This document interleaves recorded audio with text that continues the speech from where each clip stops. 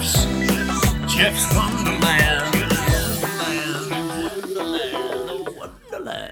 Wonderland. Greetings and salutations, Wonderlanders. And I say Wonderlanders because, as far as I'm concerned, if you're here listening to this podcast, you have automatically become an honorary Wonderlander, which is, of course, a much sought-after status in the podcasting world. Probably. Maybe. And look, frankly, if it isn't, it certainly should be. Anyway, my name is Jeff. I'm a musician, singer-songwriter, comedian, observer of life, lover of good coffee, and doer of things. And in the next 11 minutes or so, you will be treated to some of my recent theories, music, musings, and thoughts, all carefully arranged for your entertainment and education. Or something like that. This is, by the way, episode 29, or if you like, season 2, episode 9. And that means we are almost halfway through the second season. And they said it wouldn't last. Some of them actually said it shouldn't last, but, well, I've had those people taken care of. Now, before I forget, I want to send a shout out to those of you who have sent me messages, emails, and comments about the show. So keep them coming, and if you've got a thought or a theory that you think you would like me to cover here on The Wonderland, please drop me a line on jeffswonderland@yahoo.com or to my website, which is www.jeffhealy.com, and I'll see what I can do. So let's get straight on with the show, everyone. And what better way to do that than launching ourselves right into the legendary Theory Time. Yo, You can't know what you can't know. I'm going to tell you what I think I know. I don't know what I know. This is what I know. Theory Time. And welcome back to Theory Time. I briefly mentioned in the last episode, I think, that I'm not by nature a very patient person, but that I am simply quite good at hiding the fact that I'm impatient. So today, I thought about that a little bit more, and I think that, strange as it might seem, social media technology has actually helped me to become more patient. It would be easy to equate impatience, of course, with one arguably negative symptom of social media, namely the shortened attention span. But, you know, on reflection, these two things don't seem to be as related as one might think. I've always prided myself on answering messages and phone calls and emails and letters as soon as humanly possible, mostly as a matter of courtesy, but maybe also because I knew that if I didn't answer them there and then, I would probably completely forget to do so. Because my memory is rubbish for pretty much anything except music and comedy, and always has been. Anyway, the problem with my self-imposed discipline to answering any type of correspondence immediately was that it also instilled in me some kind of expectation that everybody else should and could and therefore would do the same thing. And then along came social media. And of course, I was suddenly in for a world of serious disappointment.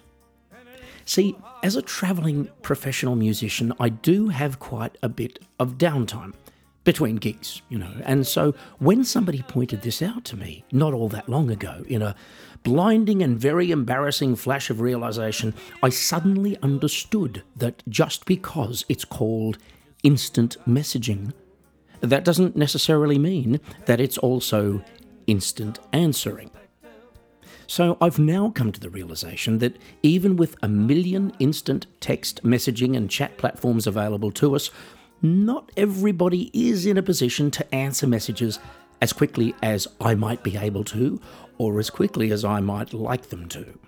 And also that each person's daily life is made up of different stuff and different scheduling, if you like. And so there's no way that we can really know what's actually going on at their end. And therefore, when anyone says something like, "I can't understand why so-and-so wasn't able to do such and such," they are in fact providing themselves with the answer, and that is no. they really can't understand because they're not in that person's shoes. So there you have it, folks. Another Wonderland revelation. I just wish the next one would bloody well hurry up and get here. This is what I know. Theory time. Yes, and that was Theory Time. And those of you who are impatient for some musical relief need wait no longer, because we have now arrived at Song of the Day.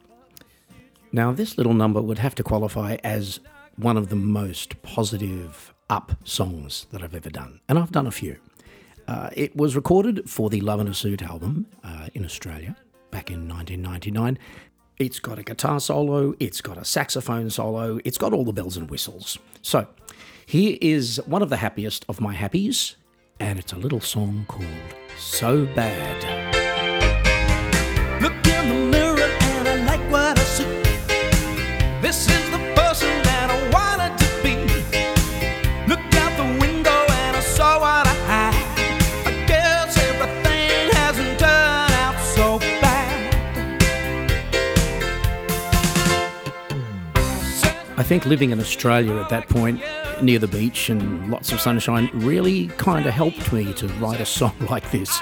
TV, but I don't watch the news, 'cause I don't believe everything can be so bad. I've seen everything I wanna see and everyone I wanna be, and every place I wanna go, know everything I wanna know. I'm happy with the simple things. The song tells me what song I hear to sing. Well, is it so bad? Is it really so bad? Yes, I think that's probably one of the sunniest, most optimistic pieces of music that I've ever created. And take a listen to the rest of the song if you like. It's on Spotify, it's on iTunes, it's on Google Play, it's on Amazon, you name it, it's there, along with all my other creations. That's as much as we're going to hear for the moment, though, because the time has come where we have to get serious, not be quite so happy, and put our thinking caps on for Jeff's Thought of the Day. I was thinking about something, I think it was the thought of the day. I think it was the thought of the day. And welcome to Jeff's Thought of the Day. Now, I think I've mentioned before that politics and religion are not subjects for the Wonderland, and neither is, for that matter, sex or toilet humour. Not that those aren't popular subjects, but I kind of think they generally get more than enough coverage in the other forums. Having said that, I do want to talk a little bit today about politics, at least in a very general sense, in that most countries have one person at the top, thus allowing one person to decide important stuff and take responsibility, hopefully, for big decisions, and usually hold a great deal of power for years at a time.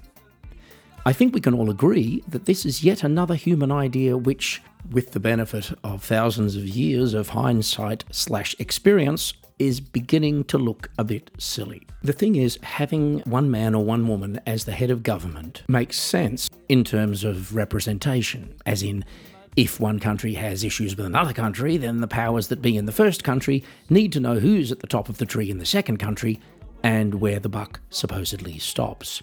It's often said that democracy isn't perfect, but is still the best system we've got, even with all the flaws that it inherently contains.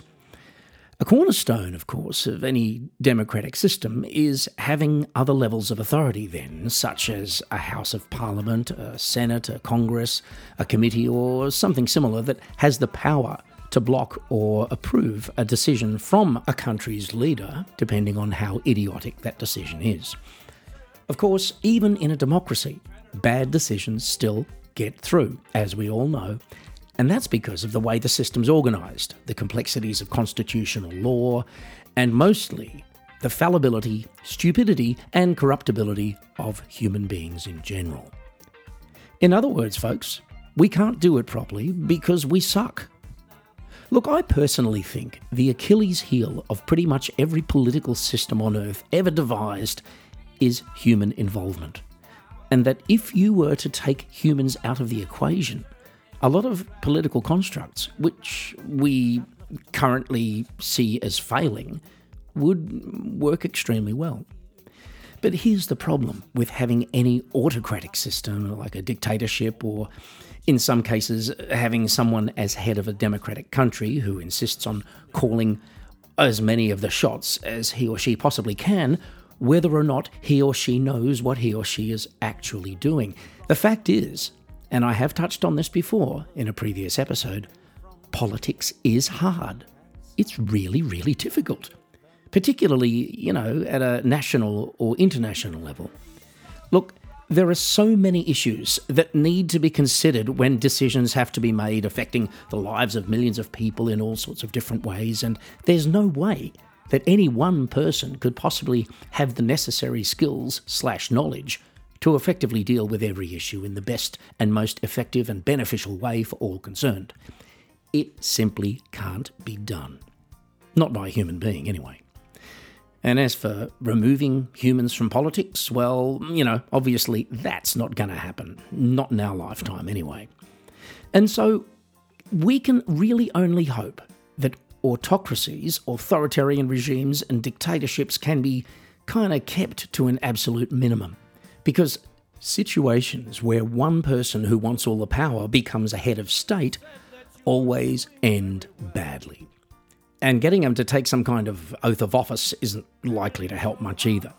It's kind of like giving a bored 6-year-old a flamethrower and saying to him, "Now you be careful with that." I think it was the thought of the day. And yes, that was thought of the day, and I hope most of you managed to avoid the third-degree burns there.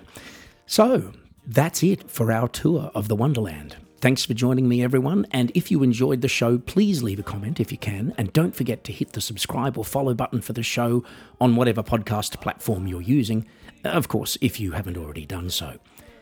As for me, well, that coffee machine is calling, so take care of yourselves, drink lots of water, don't eat mouldy cheese, and I look forward to seeing all of you back here bright and early next week for another stupefying but strangely uplifting voyage through the canyons and the caverns of my Wonderland.